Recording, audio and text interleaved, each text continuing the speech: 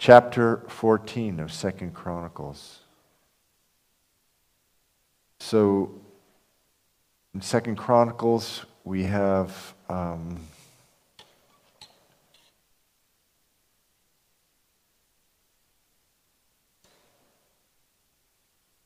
in 2 Chronicles 14, so the history so far, starting from David, who was established as king of Israel, through whom the line of the Messiah would come, David would come. We first have David, then we have Solomon, they have Rehoboam, then we have this man named Abijah, who we studied last week, and then today we have a man called Asa, who's the son of Abijah. Now, Abijah, oftentimes after a message on Sunday, I'll think, I missed something. But rarely will I ever go back to it, just because I don't feel like the Spirit does that. But on Tuesday, the Lord gives me more liberty to do that kind of thing. So after last Tuesday, just speaking about Abijah, if you remember last week, Abijah, who is the grandson of Solomon, he's the son of a guy named Rehoboam, who was not a good king. But he had a great, great victory, a tremendous victory, where Jeroboam in the north outnumbered him. What was it again? By 2-1. And it says that in verse 14, what was the number? What was the number again? Oh yeah, verse 3 says, so Judah, remember the kingdom by now has been split in half. It was split in half after Solomon. Verse 3, Judah and Benjamin in the south, which is sort of the Lord preserving his kingdom. There's just two in the south, Judah and Benjamin. The other 10 tribes are in the north. And the new king, who became a wicked king, his name was Jeroboam. It says in verse 3, Jeroboam had 800,000 men ready for war. Abijah in the south only had 400,000. Abijah goes out to battle, and in verse 14 realizes he's surrounded, he's been ambushed, he's doomed. And I thought about this for several days after the message last Tuesday. In verse 14 it says, but they cried out to the Lord, and the priests sounded the trumpets, meaning they just took faith in the Lord. The soldiers did. They cried out to him. And they wound up winning, even though they were outnumbered 2-1. What 2 Chronicles 13 does not say was that Abijah was a wicked king. If you compare 1 Kings, I recommend that you try to, when you're reading, kind of like when you read the book of Mark, or the book of Luke, or the book of Matthew or John, it's very, very, very, very, very good to try to study the other three books as well. But same thing in 1st and 2nd Kings and 1st and 2nd Chronicles that compare. In 1 Kings chapter 14, it's really specific that Abijah was a wicked king. It says here in verse 3 of chapter 15 of 1 Kings that he walked in all the sins of his father, which he had done before him. His heart was not loyal to the Lord his God, like the heart of David. It doesn't say that, for whatever reason, in 2 Chronicles 13. It doesn't say he was a good king either. It just doesn't mention that he was wicked. But the thing that I was reflecting on after the sermon last week is and kind of kicking myself that God, the Lord, because he loves his people, and this has taken place in the United States, even when there may be a wicked president, he'll still have a revival blow through our country. We've had a series of revivals for the last 300 years. And sometimes the leadership of the country is wicked, but God sees the heart of the people. And here was a people here. Now, of course, he is a descendant of David. Eventually, Jesus is going to be born through this line, but still there are times in the South where the whole country is being wicked, and so God just judges them, and they are defeated by their enemies. But here, an army of 800,000, it says, for the sake of the people, even though the king was wicked, he gave them a great victory.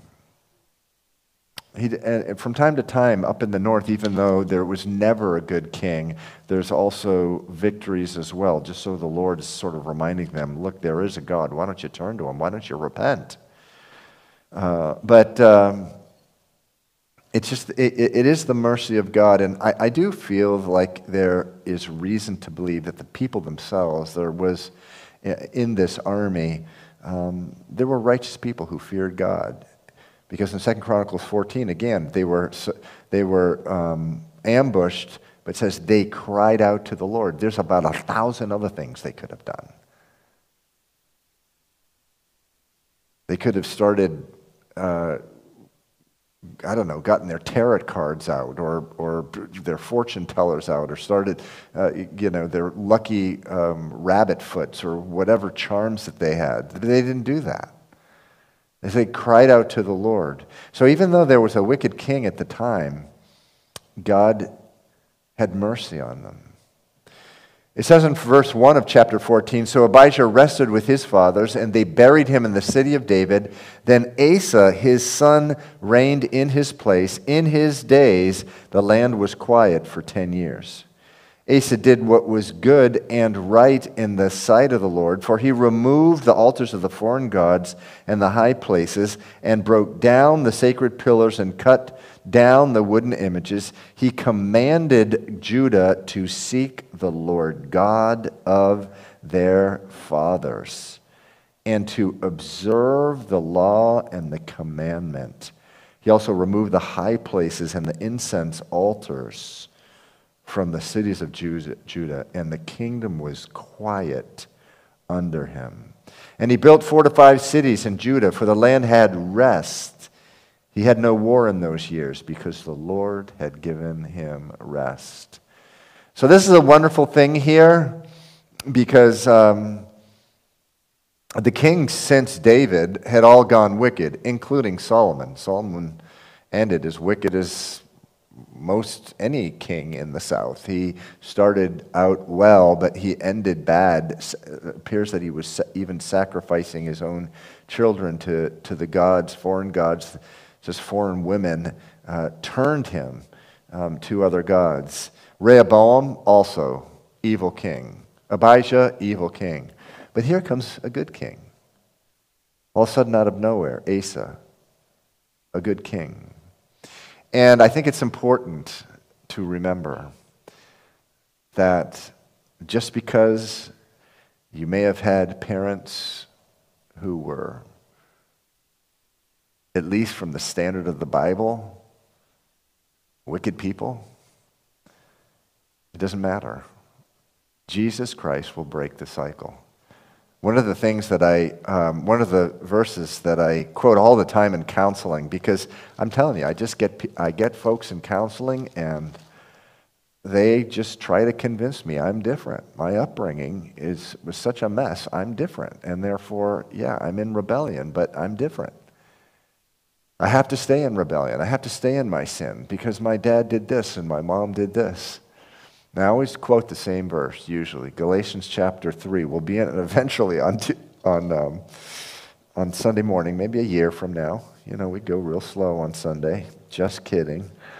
No one laughed. you guys really thought maybe I was serious? Wow. It says in verse 13 of Galatians 3, Christ has redeemed us from the curse of the law. And one of the curses was the sin of the fathers will carry on to the third and fourth generation. I mean, it'll just continue. But if I've seen it once, I've seen it 1,000 times. Someone has wicked parents. That someone will give their life to Jesus Christ, surrender their life to him, and boom, the cycle is broken. It's broken. You don't have to do pornography because your parents did. You don't have to have many, many mistresses or men in your life because your mother or father did. You don't have to be a drunk. You don't have to be a drug addict. You don't have to be married to your career just because your dad was like that. Christ breaks the cycle.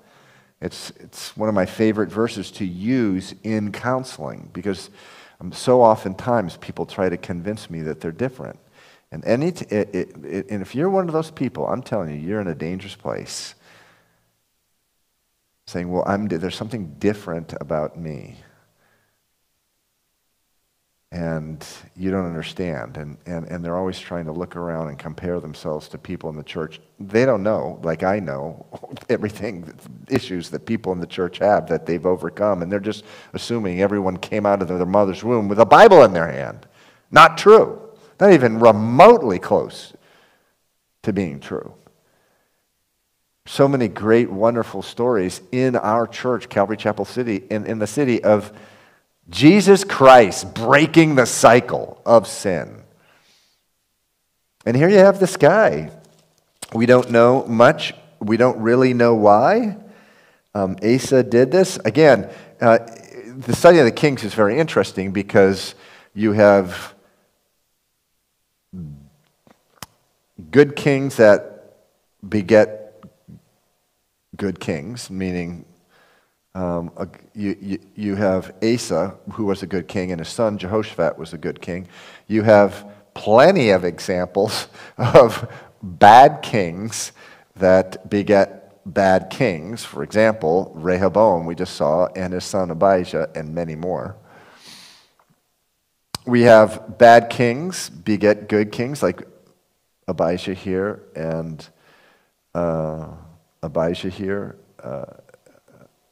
And his son Asa, and then what's the last one?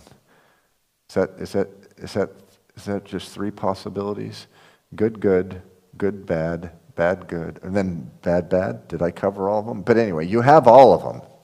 You have all of them in the line of kings. But the one you must choose as a born again Christian is regardless of what your parents were like.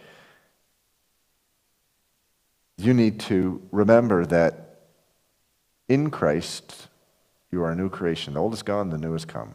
And you can walk with the Lord. It says in verse 3, He removed the altars of the foreign gods and the high places. He broke down the sacred pillars and cut down the wooden images. And He commanded Judah to seek the Lord. It says in chapter 15 that one of the things that he did also was he removed his mother from being the queen mother. She was like this woman who was a glorified witch. She was the queen mother. And he removed her. And so I think what's really important to understand is just because he's king, don't think there wasn't a ton of pressure on this guy just to stick with the status quo. I guarantee you that there were many people who were really, really, really mad at what he was doing, ripping down the high places where there were sacred pillars and wooden images, because it's all that stuff. Remember, there's always money involved. There's always priests and people like that who are making money off of the people, and it just took a lot of courage to do what he did. Now, the other thing I love, he says he commanded Judah to seek the Lord God. In other words, it wasn't just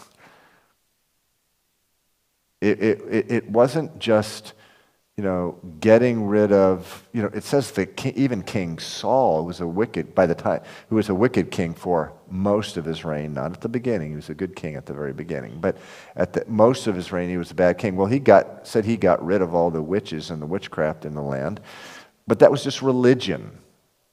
There's plenty of places around the world where they prohibit drunkenness. I think in Muslim countries they do a lot better than our country in making sure there's not drunkenness throughout the land. Is there some? Yeah, but nothing compared to what we do. Eliminating witchcraft.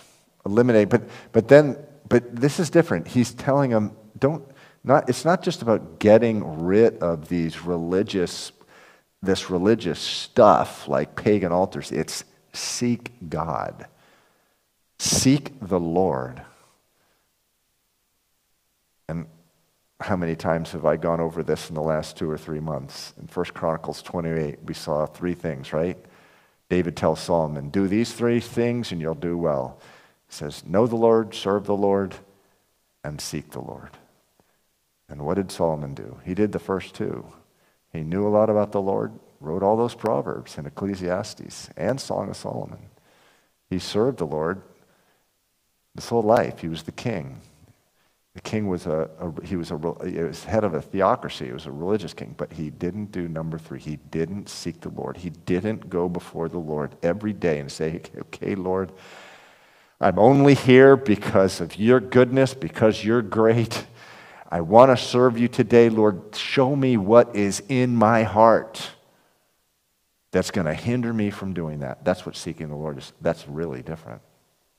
Remember again, at the risk of being repetitive, that famous verse in 2 Chronicles, which is repeated over and over again. If my people who are called by my name will, number 1, humble themselves, number 2, pray, number 3, seek, and seek my face, and number 4, turn from their wicked ways. So praying and seeking are 2 different things. Seeking is really ripping open your heart and saying, Lord, here am I, do business with me, root out what's in my heart. It says of Asa, it says he commanded Judah to seek the Lord, God of their fathers, and to observe the law and commandment. He removed the high places. By the way, if you look at 1 Kings, talk about Asa, it says at the beginning of his reigns, it says the high places were not removed. Here it says they were removed. But at the end of chapter 15, it also says they were not removed from Israel, meaning the north. So apparently, that apparent inconsistency with 1 Kings is that they were not removed. They were still in the north. They were not removed up there. And we'll see from the life of Asa, he grows into such a righteous, powerful king that he actually is able to go up into the northern 10 tribes and expand his influence there. So before anyone tries to convince you there are inconsistencies, make sure you do your homework, because there are legitimate explanations for what people call inconsistencies in the Bible. It says here that it says in verse 6, he says he built fortified cities in Judah, for the land had rest. He had no war in those years because the Lord had given him rest. So he had peace. There was peace in the land after he cut down all those images. You know what the Bible says in Isaiah 48:22? It says, there is no peace, says the Lord, for the wicked.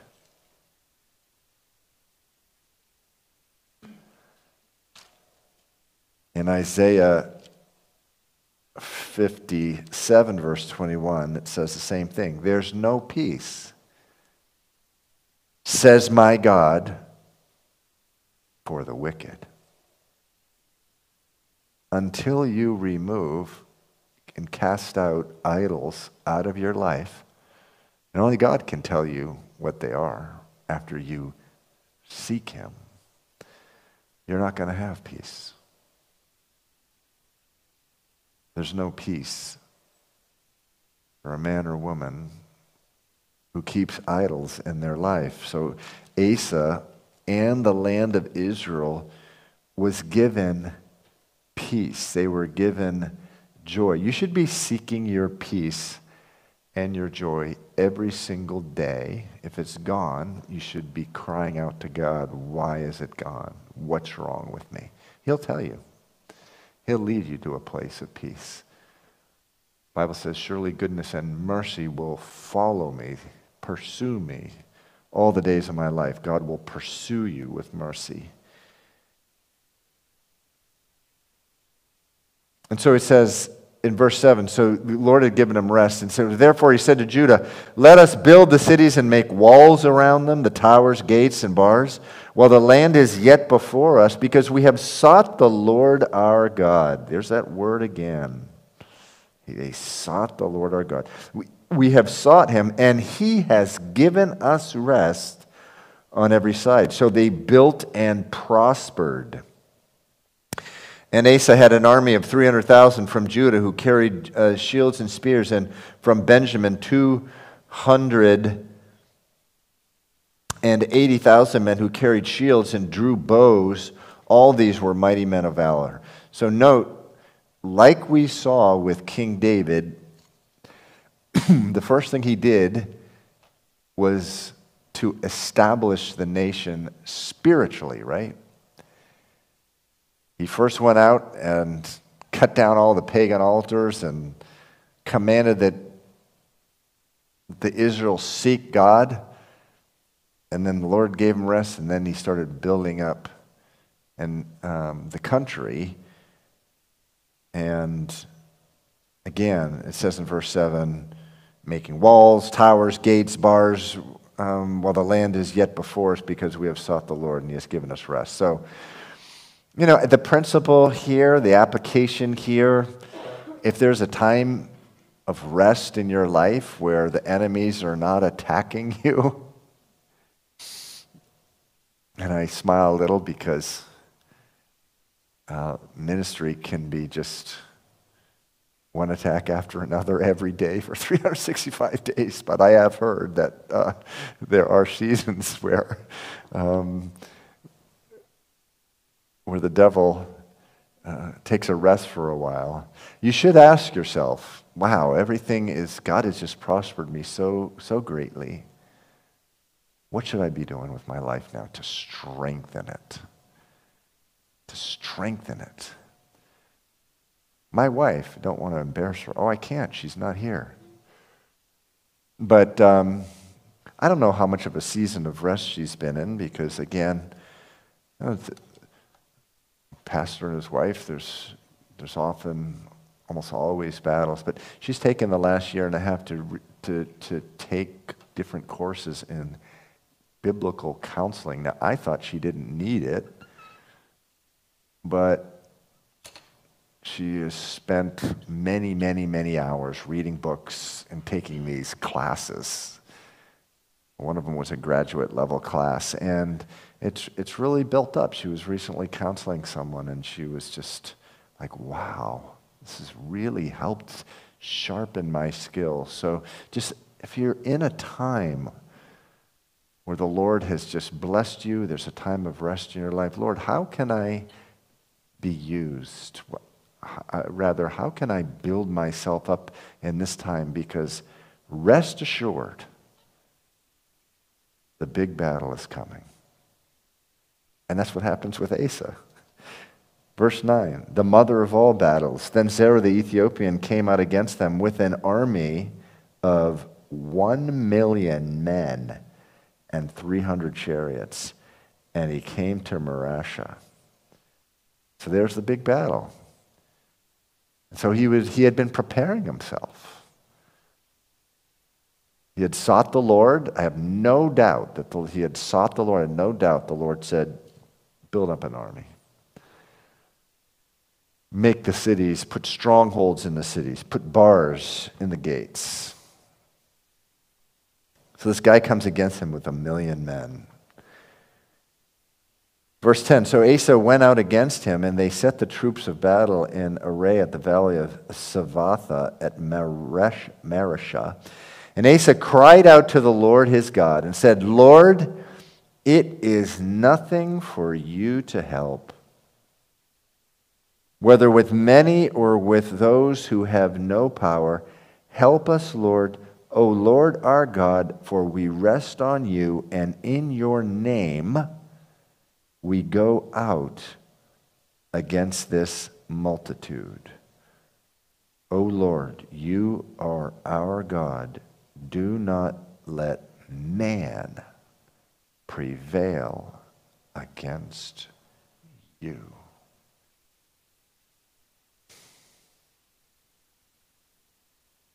The study that we're doing on Sunday morning is it's helping my own prayer life, just because the whole concept of grace is Jesus plus nothing, that the blood was applied by the Holy Spirit to our life the moment we asked Jesus in our life, and the Holy Spirit came in carrying the blood, and we became blameless before God in love. Ephesians chapter 1, I believe that's verse 4. And so it says, as a result of that, we can come before God and ask Him. And in His name, in the name of Jesus, we can come to Him and ask Him to fight our battles. In the book of John, it says this: Jesus, not too long before he was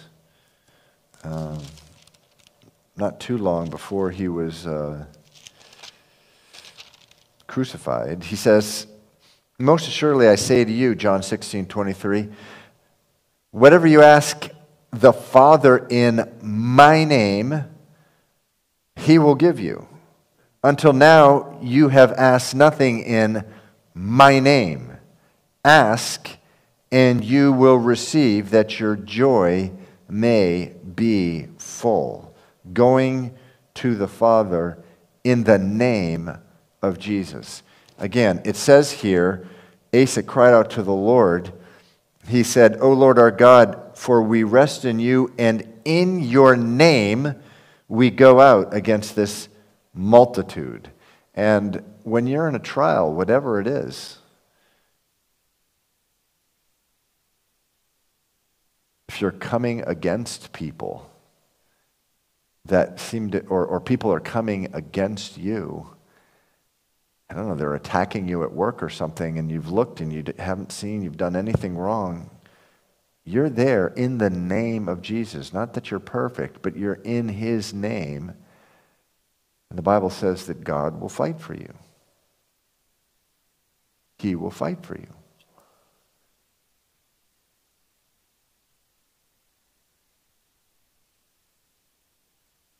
The victory is God's business.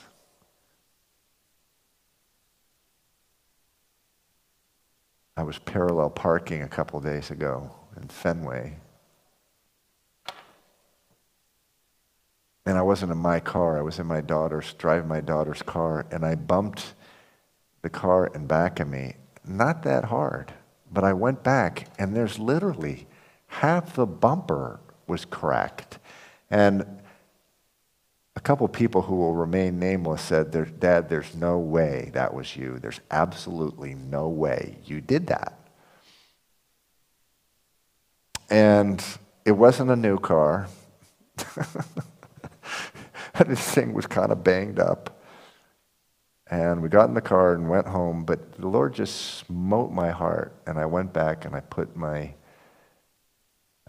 note on the car, and I just said to the Lord, Lord, you got to fight this battle for me. If this person, if I really didn't do this, you got to fight my battle. And sure enough, I got a call. And I just told the Lord, and the gentleman, because the thing that I thought of, in the event it really was me, and I have someone crying out for justice, Lord, they're not crying to the Lord, but they're like, I can't believe someone left my car and they did this and they didn't leave a note. The Bible says when people cry out for justice, the Lord hears. And I don't want to be the person that God is crying out. Someone's crying out for justice again. So the Lord's going to vindicate me. And I just said to myself, if the person is going to come back to me for money and it really wasn't me, it'll be an offering to the Lord. I'm offering to the Lord. I'm giving an offering to God. The Lord, but nevertheless, what the Lord told me is, look, let me fight your battle. So he's going to fight it. Verse 12, so the Lord struck the Ethiopian before Asa and Judah, and the Ethiopians fled. And Asa and the people who were with him pursued them to Gerar. So the Ethiopians were overthrown, and they could not recover, for they were broken before the Lord and his army, and they carried away very much spoil. Then they defeated all the cities around Gerar, for the fear of the Lord came upon them, and they plundered all the cities, for there was exceedingly much spoil in them. They also attacked the livestock enclosures and carried off sheep and camels in abundance and returned to Jerusalem. Chapter 15. Now the Spirit of God came upon Azariah, the son of Oded, and when he went out to meet Asa. So apparently they're coming back from the Bible.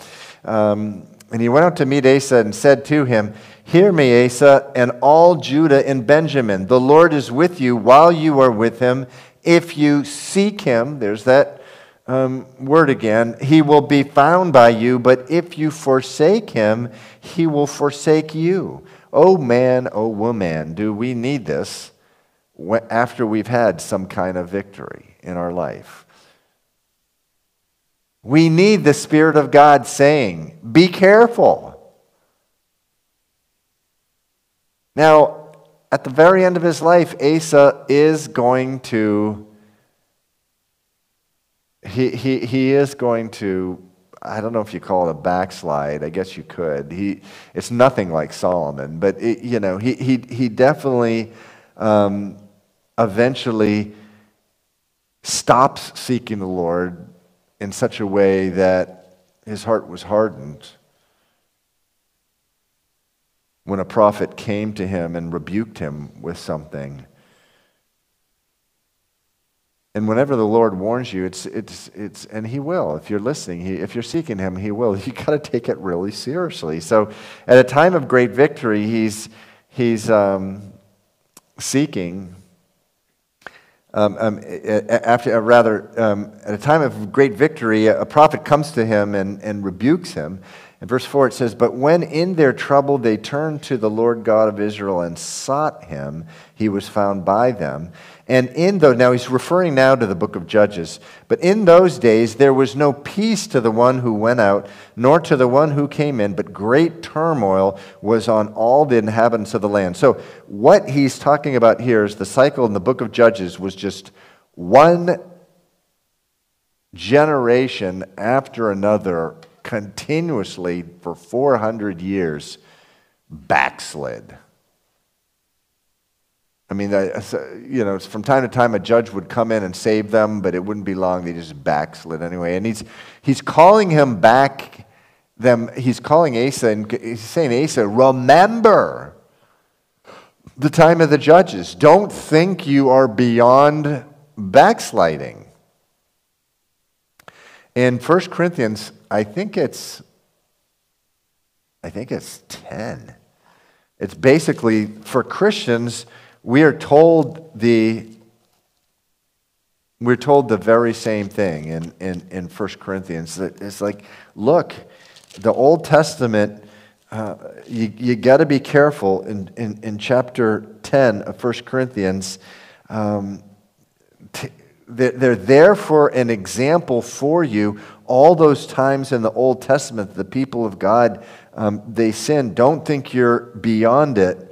And then he said this to them in verse 13 of 1 Corinthians 10, no temptation has overtaken you except such as common to man, but God is faithful, who will not allow you to be tempted beyond what you are able.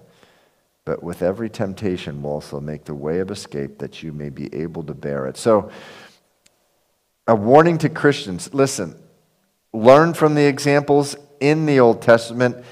And by the way, when that temptation comes upon you, there's always a way out. God will provide a way out. So right here in 2 Chronicles 15, he's getting a warning here. And he just continues regarding the book of Judges, verse 6. So nation was destroyed by nation and city by city, for God troubled them with every adversity. But you be strong and do not let your hands be weak, for your work shall be rewarded. Praise the Lord. And he needed that. And unfortunately, there was going to be a time where he'd forget it. But at this time, he's probably like, are you kidding me? I will never forsake the Lord again. Anytime I hear the word never, gives me the creeps. When a Christian says, no, I will never leave the Lord. Oh, no, please don't say that. It's better just to say, by the grace of God, I'm going to continue to abide with him. Verse 8, and when Asa heard these words of the prophet Oded, the prophet, he took courage. So his initial response here is nothing short of phenomenal. He took courage and removed the abominable idols from all the land of Judah and Benjamin, from the cities which he had taken in the mountains of Ephraim, and he restored the altar of the Lord that was before the vestibule of the Lord. Then he gathered all Judah and Benjamin and those who dwelt with them from Ephraim, Manasseh, and Simeon, for they came over to him in great numbers from Israel when they saw that the Lord God was with him. So they gathered together at Jerusalem in the 3rd month, in the 15th year of the reign of Asa. And they offered to the Lord at that time 700 bulls and 7,000 sheep from the spoil they had brought. And then they entered into a covenant to seek the Lord God of their fathers, and with all their heart and with all their soul, and whoever would not seek the Lord God of Israel was to be put to death, whether small or great, whether man or woman. And so this is really interesting stuff. Anytime a king of the southern two tribes, there's repentance in the land, there's revival in the land, it always seems to be the same response. Same thing with Jehoshaphat, same thing with Hezekiah. They leave and go into their cousins' land, their cousins' tribes, to the nation to the north. At this time, they have 2 different kings, but they still go right into the land, and they share their faith. Again, really important. It says in verse 9, they went to Ephraim, Manasseh, and Simeon. These places are not even in their kingdom anymore. And they're going up there anyway. And a lot of people responded. And at this time, there's a lot of wickedness going on out there. And people start coming to Jerusalem. And so, from time to time, you're sharing your faith, and someone will, someone will rebuke you, and what do you expect? But for the grace of God, we'd be unsaved, rebuking people, witnessing to us. But they'll say, hey, listen, that's fine that you have your faith, but what's not fine is when you try to push it on others, when you share it with others. Anyone ever heard that? Anyone here? yeah. Can I give you one line to say? But you have to say it in love. But what I tell people is a faith not worth sharing is not a faith worth having. You might as well have no faith. If you don't want to, if you have a faith that you really don't want to go out and share with people, is it really worth you having it? Is it of any value? And so, please don't let that type of thing stop you. In the time of Hezekiah, Hezekiah does the same thing. It says they laughed at him. The tribes in the north, they just laughed. It's nothing new. We've been laughed at for many years, but there's others, as we find out during Saturday evangelism and other times where people share their faith, there's others who are absolutely, positively interested in hearing because of their guilt, their shame, and they're seeking God, and they want to know answers. A faith not worth sharing is a faith not worth having.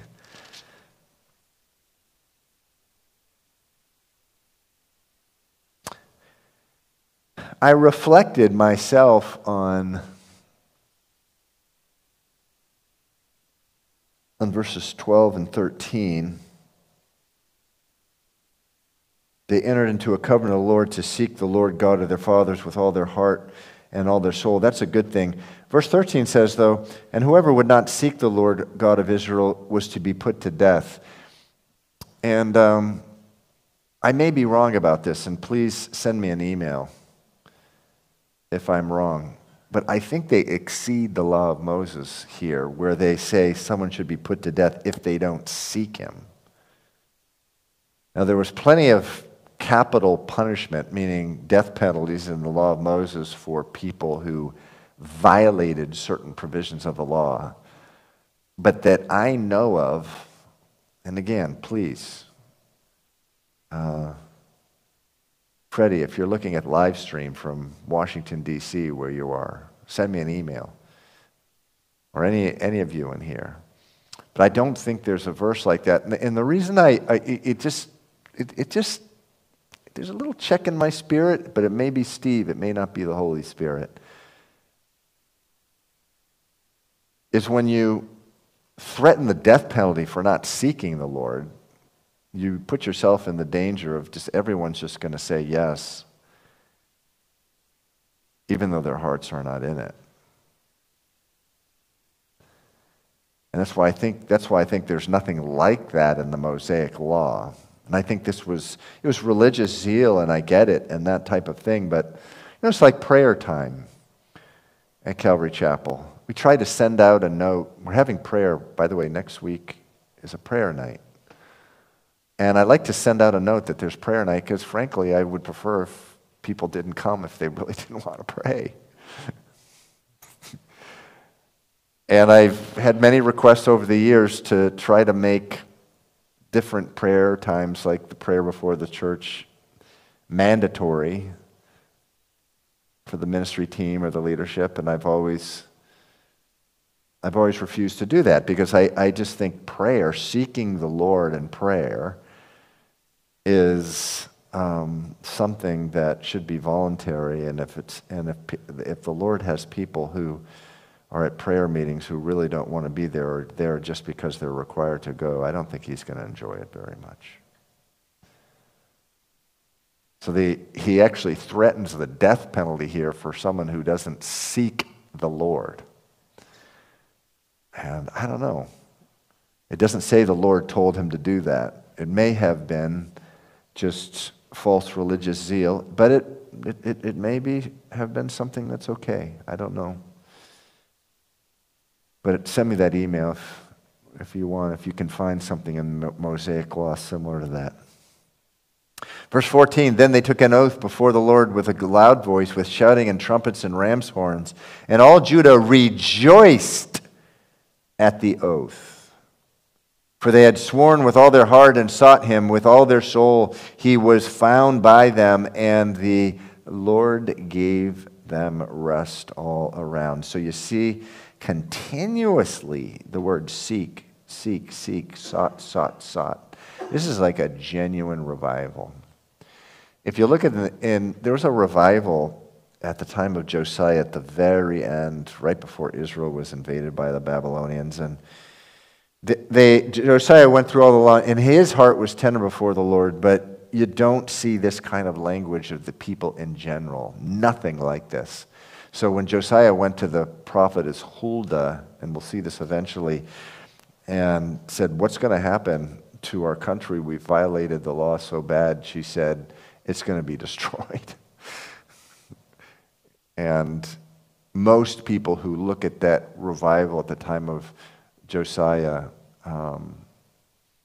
they say, well, the revival was really just a few people, including the king, but wasn't the people. It does not at all look like that here. This looks like the real deal. It says the whole land was rejoicing. The whole land was seeking them with all their soul. I am telling you. That must have been a wonderful thing to behold.